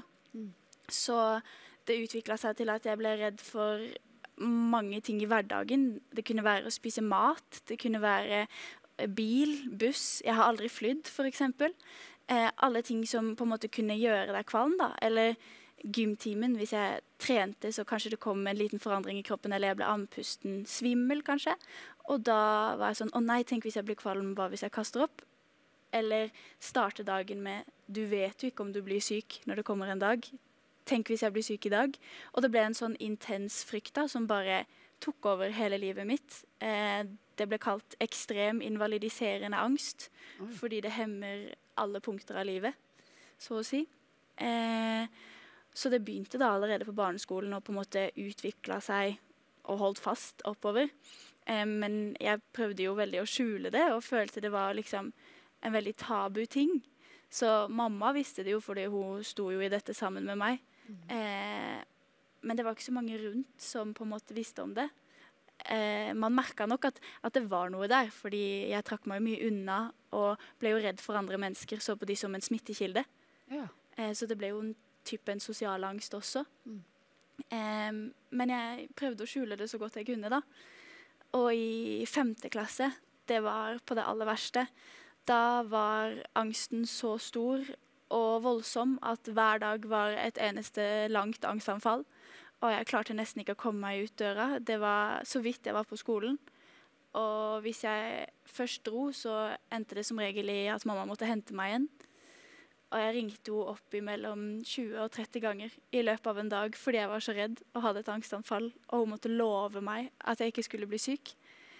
Og det var, jeg husker det føltes som om man var innesperret sammen med denne frykten. Og hele det året så hadde vi nesten ikke besøk av noen, og jeg gikk så å si aldri ut med mindre det var på skolen, fordi at jeg klarte ikke. Angsten tok over hele livet mitt, og jeg kan huske spesielt en gang jeg satt og bare tviholdt mamma i armen i full panikk, og var sånn, lover du at ikke jeg kommer til å bli syk? Og liksom så hun inn i øynene i fullstendig panikk. Og mamma svarte bare, men dette er ikke farlig, du kommer ikke til å dø. Og jeg sa, men jeg er ikke redd for å dø, jeg er redd for å spy. Og det kan du ikke egentlig love meg. Og den frykten ble på en måte så altoppslukende da. Men mamma prøvde jo å skaffe meg hjelp. Og vi kunne ikke ha det sånn her. Men det var ikke folk som hadde så mye kunnskap om disse tingene. Og jeg har vært hos alle mulige samtalepartnere. Jeg har prøvd helsesøstre. Jeg har vært til sånn elektrodebehandling på hodet. Til og med det, ja. Ja. Jeg har aldri medisiner da, for mamma ville helst at jeg skulle være aller siste utvei. Så det har jeg ikke vært borti, men alle mulige liksom, helsetjenester og ting. Og det var så slitsomt å hele tiden måtte på nytt fortelle liksom, alt. Og jeg klarte ikke å sette ord på det, for jeg klarte ikke si ord som kvalm, kast opp. Jeg klarte ikke si ting jeg var redd for uten å få panikk. Nei. Så det var jo ikke lett å skulle. Men til slutt så skrev jeg et brev, mamma et brev og helsesøster et brev, hvor vi fortalte liksom vår oppfattelse av situasjonen, og at jeg trengte hjelp, og sendte til ABUP, som er sånn psykolog for barn. Og da kom jeg inn nesten like etterpå. Og da begynte jeg å få litt hjelp med samtaler, og fikk på en måte tips og triks da, som jeg kunne bruke i hverdagen. Så da ble det litt bedre. Da turte jeg igjen å være litt med venner, og turte å på en måte gjøre litt mer i hverdagen da. Klarte å gå litt mer på skolen, men angsten var der jo alltid likevel. Den slapp jo ikke på en måte, den var alltid der. Og når jeg skulle begynne på videregående, så var jeg så lei av å ha det sånn. Og jeg var bare, jeg orker ikke dette. Skal dette være hele livet mitt? Det var jo min største frykt, at livet mitt skulle være så på en måte bare styrt av angsten da. At jeg aldri skal få gjøre noe fordi jeg har lyst, og bare på en måte være hjemme. Men da var jeg sånn, jeg gidder ikke dette mer, nå vil jeg bare ha det bra. Så jeg på en måte bare bestemte meg for, vet du hva, ingen skal vite om dette. Jeg kommer i en klasse med ingen, altså jeg kjenner ingen fra før av. De vet ikke noe om meg. Nå skal jeg ikke være horare lenger, og jeg skal ikke ha tilrettelegging. Og jeg var sånn, ny start, jeg skal klare dette. Men det ble ikke helt sånn. Fordi at jeg havnet i en klasse med veldig dårlig miljø. Og hvor det var baksnakking, det var blikking. Hvis noen var uenige med på en måte de som styrte klassen mest, da, så ble de sett på som på en måte tapere, rett og slett. Og jeg havnet jo da som en av taperne, da. Og jeg følte at uansett hva jeg sa, så var det feil. Og at uansett hva hvis jeg prøvde å være som de, så var det feil. Hvis jeg prøvde å være meg selv, da var det feil. Og det ble bare grusomt egentlig å gå på skolen, og det gjorde jo da at angsten ble enda sterkere igjen. Og jeg fikk tvangstanker som å vaske hendene mine opp til 30 ganger i løpet av en dag, fordi jeg ble så redd for smitte. Og jeg gikk helse og oppvekst, så da lærte vi jo om smittekilde og hvordan å bryte smittekilden, så da lærte jo jeg hvordan du skulle vaske hendene dine. Ja. Så jeg vasket de jo da så grundig at jeg så ut som at jeg hadde eksem, fordi jeg vasket i stykker hendene mine. Så jeg fortalte de i klassen at jo da, jeg har vintereksem, sa jeg bare. For jeg orket ikke å fortelle de hva greia var da. Men så da det kom bare enda sterkere igjen. Så det var ikke noe sjans for å skjule det og starte på nytt da. Og så... Du hadde lært noen, fordi når du kom i ABUP, så hadde du lært noen mestringsstrategier da, eller? Ja, og det er litt mer sånn hvordan du skal tenke, hvordan du skal på en måte håndtere det når et angstanfall kommer, og hvordan du skal puste, for eksempel, for å roe deg ned. Men et angstanfall kommer jo bare over deg og gjør deg livredd. Det er ikke alltid så lett å skulle tenke, liksom, for eksempel se deg rundt og sette ord på hva du ser, eller puste da. Det er ikke alltid så lett å gjøre det. Men det hjalp meg jo litt. Det gjorde det. Men aldri ordentlig. Nei, ikke noe gjennombrudd på det? Nei, det var ikke det altså. Men her på videregående da, så ble det liksom så mye på en gang. Da var det ikke bare angsten lenger. Da var det på en måte, jeg er ikke god nok heller. Nei. Og jeg følte at jeg var ikke verdt noe. For jeg hadde aldri før slitt med på en måte identiteten min. Jeg visste alltid at jeg var på en måte god nok. Det var ikke det det sto på. Men da plutselig følte jeg at det også raste, og at jeg visste ikke helt hvem jeg var lenger. Og jeg husker jeg snakket med helsesøster og sa at jeg kunne ikke skjønne hvordan vennene mine kunne være vennene mine. Hvorfor gadd de å henge med en sånn som meg? Hvordan kunne noen være glad i meg? Og hele på en måte, alt det bare rakna for meg da. Og så hadde jeg gått, det var vel cirka et halvt år jeg hadde gått på skolen, og hatt nok med meg selv egentlig. Men så kom jeg plutselig, jeg tror det var på gruppe eller i samtale med ei i klassen min, som jeg egentlig ikke hadde snakket så mye med før, som fortalte, hun var veldig åpen da, om troa si, om Gud, og at hun bare turte å snakke med alle om det. Og jeg bare kjente sånn, jeg var veldig interessert i religion. For meg var det samme hvilken religion, men det interesserte meg. Så jeg bare følte sånn, hun må jeg jo snakke litt mer med og høre på hva hun har å si. Og jeg har alltid selv trodd at det finnes en Gud, men jeg er ikke oppvokst kristen og har aldri hatt noe personlig forhold eller trodd på Jesus da. Men alltid tenkt at det må være noe større enn meg selv.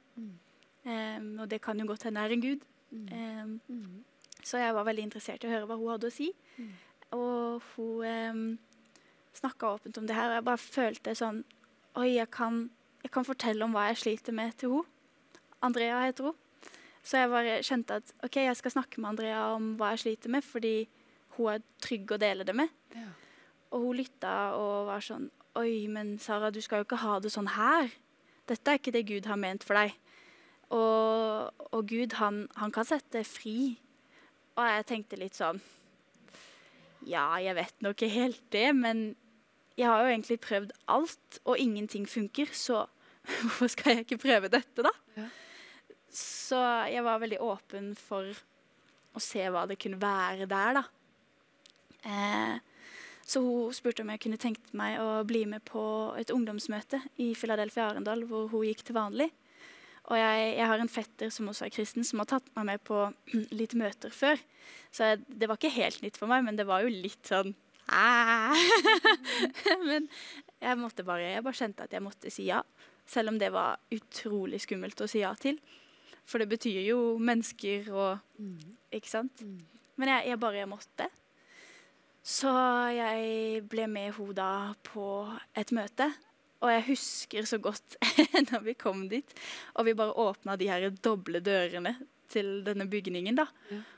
Og hvilken atmosfære som traff meg. Og jeg forstod jo ikke hva det var da, men jeg husker at jeg følte sånn, her er det godt å være. Her er det liksom sånn varme og kjærlighet bare sånn i atmosfæren.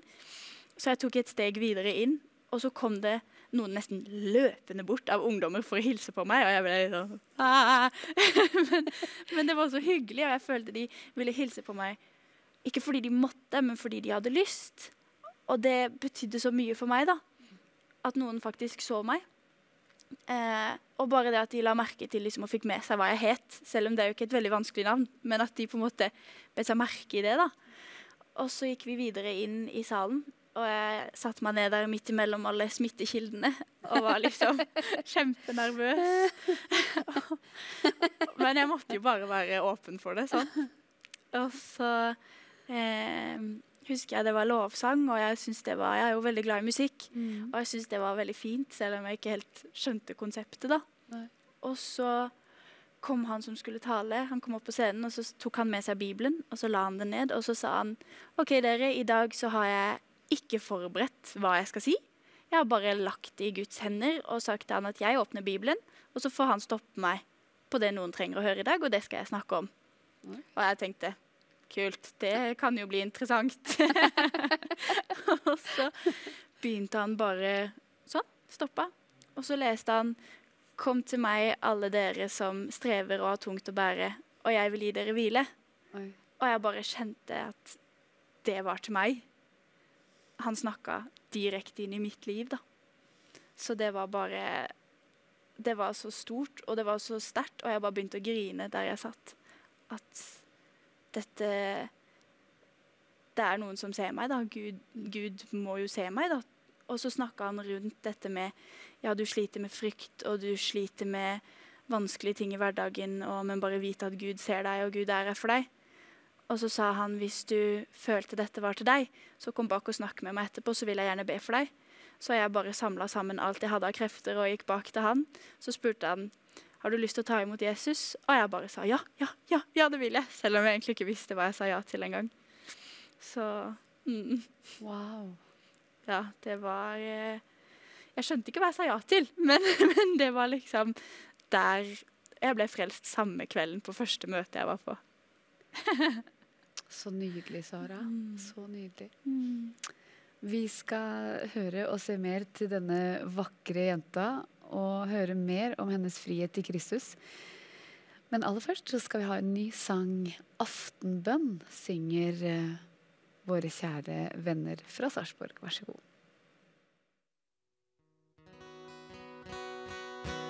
Er det lenge siden du har bedt din aftenbønn? Er det lenge siden du har falt i rolig søvn? Er det lenge siden du har bedt en bønn til Gud? Har din barndomstro forsvinnet, kjære venn? Har du glemt at Jesus, han er din venn? Har du glemt hva han ga deg igjen? Denne freden og trygghet som du hadde da. Hvor har du denne freden som Gud gir? Men jeg vil minne deg om Jesus, kjære venn. Han vil tilgi om du vender om igjen. Jesus leger ditt frafall om du vil. Og han hvisker ømt, jeg elsker deg, min venn. Og kanskje står du der helt uten venner. Alt du ønsker er å få fred med Gud. Lei av mas og jag som verden har å by på. Mens nådetiden i ditt liv de renner ut. Men jeg vil minne deg om Jesus, kjære venn. Han vil tilgi om du vender om igjen.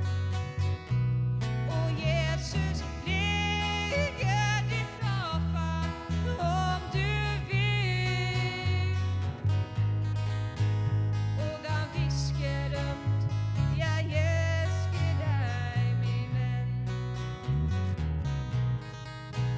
Og han hvisker ømt, jeg elsker deg, min venn.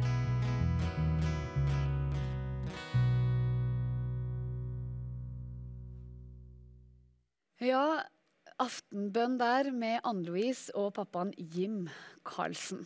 Og her sitter jeg med Sara, og hun forteller at hun ble invitert med på et møte av en klassevenninne, og så tar hun imot Jesus. Der og da. Du bare ble sånn sugd inn Ja, ja. i avgjørelsen. Ja, det bare ble sånn. Ja. Ba du frelsesbønn da? Ja. Jeg husker det ikke, men jeg må jo ha gjort det. Ja. Ja. Du Det var fikk i hvert så fall mye. forbønn. Noen ba for deg. Ja. Det var kanskje det viktigste. Og Ja. hva skjedde så, Sara? Nei, så visste jeg ikke helt hva mer jeg skulle egentlig gjøre med det der og da. Det var litt sånn, ok, da har vi gjort det. Ja. Check, liksom. Ja. Og så gikk jeg bare videre med inn i kaféen og ble liksom kjent med ganske mange der da, og følte jeg skulle rett inn i en sånn venninnegruppe. Og bare det i seg selv å føle at, oi, det ble en sånn tilhørighet da. Og fikk ordentlig kristne, gode venninner, og det hadde jeg jo aldri hatt før.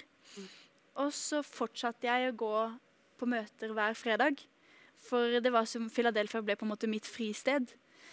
Selv om jeg hadde jo fortsatt masse angst, og det var vanskelig hverdag fortsatt, men fredagene klarte jeg liksom å komme meg på disse møtene, og klarte å på en måte slappe av der da. Og de fant jo på masse gøye aktiviteter og sånne ting, sånn at jeg på en måte levde litt gjennom Philadelphia da, og gjennom de møtene jeg fikk der. Og hver eneste møte jeg var på, så var det som om Gud på en måte talte rett til meg. Ja. Og jeg bare begynte å hylgrine, og så ble jeg litt lettere etterpå. Og det var som om på en måte Gud så at jeg sleit på så mange punkter at det gikk ikke an å bare ta alt på en gang, men her må vi plukke litt og litt, for det var så mange løgntanker innebygd i meg da, at her må vi løsne noe av gangen. Og sånn jobbet han altså over lengre tid. Og jeg var sammen med disse kristne vennene, og jeg stilte de masse spørsmål hele tiden for å lære mer da. Og jeg bare var så interessert i på en måte å lære om Gud, og om Jesus, og på en måte forstå mer da. Og så fikk jeg under et møte hvor vi stod og hørte på lovsang, så fikk jeg bare akkurat som om jeg kunne høre noen si, men Sara, sånn her skal ikke du ha det. Husk at jeg har så mye mer for deg. Og det var så overveldende, og jeg bare forstod at ok, Gud har lyst til å sette meg fri. Jeg skal ikke ha det sånn her. Og det ga en skikkelig motivasjon for meg da, for å komme meg fremover. Men det var jo ikke så lett, fordi angsten var jo veldig, veldig omfattende og altoppslukende. Og det kom til et punkt hvor på en måte det gikk ganske lang tid, og jeg følte ikke at jeg ble jo ikke noe bedre. Så jeg ble kalt inn igjen til ABUP, altså den psykologen, og begynte å få litt hjelp der igjen. Og så ble jeg rett og slett deprimert, fordi at ting hadde vært så vanskelig over lengre tid da, at kroppen på en måte, nå orket den ikke mer, den bare stengte av. Og da husker jeg mamma ble med meg på det her, og så klarte ikke jeg å snakke. Jeg bare satt sånn, og så ned i gulvet og var bare så sliten. Så mamma snakket med denne psykologen da, og psykologen sa sånn, ja, vi må jo skaffe deg litt hjelp, du kan jo ikke ha det sånn her. Men det var rett før jul, så nå er det juleferie, så vi får ta det etter det. Ikke sant? Og det var den følelsen sånn, ja, jeg må vente, får ikke hjelp nå, ikke sant? Men i denne ferien da, så jeg jobbet egentlig på Bakke Jørgensen, men jeg var nødt til å slutte der, fordi at jeg klarte ikke å jobbe samtidig som jeg hadde det sånn her. Jeg sto på bakrommet og hadde angstanfall, og så fort det kom en kunde, så tørket jeg tårer og tok meg sammen, løp frem og hjalp. Når de var gått, var det rett bak igjen i full panikk. Så jeg klarte ikke. Så psykologen sa også, du må slutte der. Du kan ikke være der. Så jeg gjorde det. Og så brukte jeg all tida mi sammen med de kristne vennene og i menigheten. Og jeg bare kjente hvordan ting ble litt lettere, og hvordan det var så godt å bruke tid med Gud da. Og det var en som talte og som snakket om dette med dåp. Og jeg bare kjente sånn, hun snakker også til meg. Ja. Det er noe her som hun sier som er til meg. Og hun sa det at hun hadde fått et bilde av at en som ble døpt da, i det de gikk under vannet, så på en måte forsvant alt det mørke. Og når de kom opp igjen, så var de rene og ble satt opp ved siden av Jesus på tronen. Og på en måte alt det mørke lå under, og kunne ikke nå lenger. Og så sa hun at dåpen er starten på helbredelsesprosessen. Og da bare skjønte jeg at jeg må døpe meg. Jeg må starte den prosessen. Jeg må gjøre noe for dette. Jeg kan ikke bare sitte og vente på at Gud skal gjøre noe. Selvfølgelig kan han gripe inn når som helst, men jeg kan ikke bare råtne imens, på en måte. Nei. Så jeg spurte Andrea da, om hun hadde lyst til å døpe meg. Ja. Så 2.2.2020 så døpte hun meg. 2.2. I går nesten? Ja, det var dåpsdagen min. For 4 år siden? Wow! Ja. Så, og da bare kjente jeg en sånn skikkelig motivasjon og kraft for å gå videre. Og pastoren min sa så fint at når du døper deg, så får du en dato som du kan skrive i Bibelen din, eller sånne ting da, hvor du på en måte, hvis angsten prøver seg, eller fortida prøver seg, og djevelen kommer med løgntanker og ting, så kan du si sånn, hei du snakker til gamle meg, fordi at jeg har begravd det livet og stått opp på nytt med Jesus, så du kan ikke nå meg lenger. Og så kan du vise til den datoen. Og det ble så sterkt for meg da. Så den datoen betyr så mye for meg. Og jeg brukte dette da, og gikk rundt og tenkte på dette, og på en måte sa det daglig da. Og så, ikke så lenge etterpå, under lovsang på et møte, så fikk jeg bare plutselig en sånn enorm fred som bare gikk gjennom hele kroppen. Og jeg tenkte sånn, hva skjedde nå? Ble jeg helbredet nå? Så tenkte jeg, nei, det er vel ikke sånn der å bli helbredet. Da går det vel sånn sjokk gjennom kroppen, eller du detter i bakken, eller jeg tenkte det må være noe stort, det må være noe voldsomt. Ja. Men så fikk jeg sånn, tviler du på Gud nå? Jeg ble sånn, nei. Og så bare skjønte jeg at jeg må bare bestemme meg, for at i det øyeblikket der så helbredet Gud meg. Og så bare gikk jeg all in for det. Så gikk det 1 dag uten angst. Ingenting. Ingen sånne løgntanker, ingenting om at jeg ikke har vært noe, eller ingen panikk, ingen frykt. Ingen sånn nivasking av hendene. Ingen nivasking av hendene. Og så gikk det 2 dager, 3 dager, 1 uke, 2 uker. Og det som var at i denne perioden også, som jeg på en måte da ble fri, så skulle jeg tilbake på sånn samtale på ABUP da. Og jeg kommer inn der, og denne psykologen har fulgt meg opp siden jeg var barn. Ja. Hun var som en ekstra mamma for meg. Og jeg kommer inn der, og hun bare ser på meg. Og så sier hun sånn, hva er det som har skjedd med deg? Og jeg bare, nei, jeg visste liksom ikke helt hvordan jeg skulle si, liksom. Så jeg bare, nei, jeg har blitt kristen da, og begynt å tro på Gud og på Jesus. Og hun bare, ja. Og jeg bare, ja, så egentlig så har jeg ikke så veldig mye angst lenger. Og hun bare satt helt sånn. Og så skrev hun meg ut samme dagen. Ja, for det er jo noe av det som er mest bemerkelsesverdig. Det er jo... Ingen blir skrevet ut samme dagen sånn som det. Nei. Altså jeg mener, de som har vært i nærheten av deg, som har sett at du har virkelig slitt, mammaen din, hun behandleren, de må jo ha fått helt hakeslepp. Ja, det er veldig mange. For eksempel folk jeg gikk på ungdomsskolen med, kjenner meg jo ikke igjen. Nei. Du er jo et levende vitnesbyrd på 2 bein. Ja. Og det er noe med det som mamma sier. Hun på en måte tror at det finnes en Gud, men hun har ikke den ordentlige troa. Men hun sier, jeg ser jo at det er noe, og du er blitt helt forandret. Og hun sier det, du har blitt Saraen min igjen, og du har fått liv på innsida. Og det gjør meg bare så evig takknemlig, og bare få lov og få muligheten til å leve, da. Altså, livet mitt var jo ikke egentlig verdt å leve. Det var jo ikke noe liv. Nei. Og nå er liksom alle muligheter åpne, da, foran meg. Og det er jo det som er spennende. Nå må jeg jo finne ut av hvem jeg er. Hva er det jeg egentlig liker? Kanskje jeg faktisk liker å fly og dra på ferie? Det vet jeg ikke, for det har jeg jo ikke prøvd. Nei. Ikke sant? Og endelig bare teste litt, da. Hva har jeg lyst til, og hva får jeg egentlig til, da? Bare det å komme til Oslo, for eksempel, hadde jo vært helt utenkelig for noen år siden. Jeg kjørte jo hit selv. Ja. Jeg trodde aldri jeg skulle få lappen en gang. Nei, tenk det. Ikke sant? Så alle sånne små hverdagslige ting er veldig, veldig stort for meg, da. Og jeg går bare i denne evige takknemligheten hver dag. Og det er jo ikke sånn at angsten ikke prøver seg, for det er jo på en måte min svakhet. Men jeg forstod hva det vil si at Jesus har tatt syndene mine på korset. For når han hang der, så tok jo han faktisk angsten min også. Amen. Og han har tatt alt som er vondt og vanskelig for oss. Og det betyr jo også at når angsten prøver seg, så kan jeg vise til det og si sånn, ja, men Jesus, han har tatt det, så jeg trenger ikke ha dette. Så angsten får bare gå, og så forsvinner den.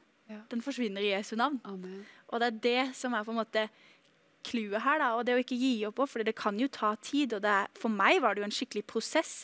For noen skjer helbredelse bare plutselig, mens for andre er det en prosess. Og det er det å på en måte bare stole på at Gud har en plan på det, da. Og at han faktisk er mektig nok til å sette oss fri, uansett hva det skulle være. Og jeg tenkte jo på en måte, man hører mest om helbredelser på for eksempel en fot som vokser ut og blir litt lengre, eller litt mer sånn fysiske ting da.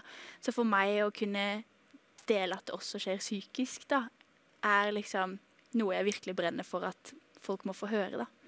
Og at folk skal forstå hva Jesus faktisk har gjort for oss. Det ikke småtteri. Så nei, jeg bare så evig takknemlig, og jeg bare føler at livet det så bra, det så gøy det. Ser jo også helt fantastisk, altså man ser jo, du fri, du glad, du løst, du danser, du synger. Tenk på det foran masse mennesker. Ja, så du har jo fått et helt nytt liv i Kristus. Det helt nydelig å se og høre. Men Sara, nå kan du jo til og med hjelpe andre da, som har sånne, hva skal jeg si, ting som setter seg da, for det blir jo nesten et sånn kroppslig uttrykk også, en sånn forknytthet. Jeg har vært så heldig også at jeg har fått lov til det da. Så fort dette skjedde meg, så ba jeg til Gud og sa, ok Gud, nå som jeg fri, så må du bruke dette til noe. Altså, jeg tror ikke man går gjennom sånne ting uten at det meningen at man skal bruke det til noe, og at Gud har en plan med det også. Og jeg bare begynte å snakke og dele vitnesbyrdet mitt, og så bare gikk veien derfra da, til at jeg sitter her i dag. Og det jeg bare ber Gud om å fortsette å bruke meg, for jeg sikker på at vitnesbyrd noe av det sterkeste som forandrer menneskers liv. Det var det for meg også.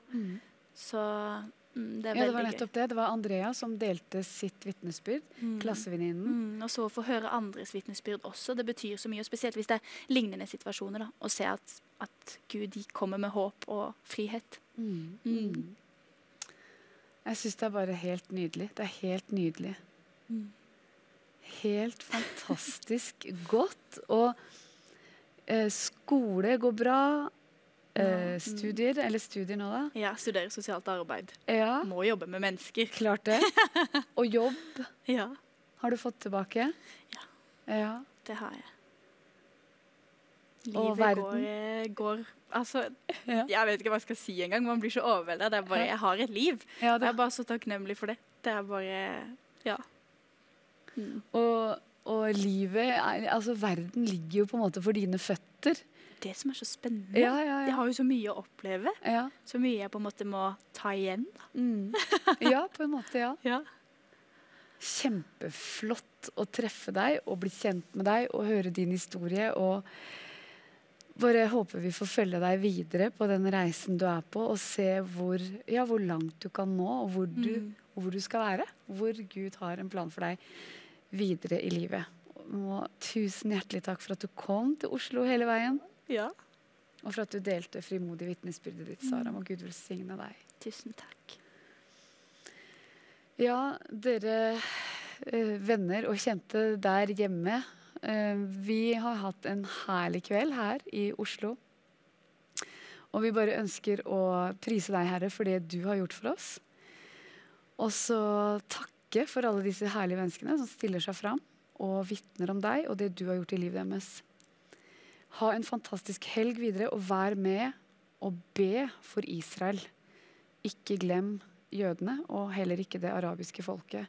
Be for frelse og fred for Jerusalem. Tusen hjertelig takk for oss her i Oslo Live. Og følg oss videre. Vi tilbake om 14 dager. Tusen hjertelig takk for oss.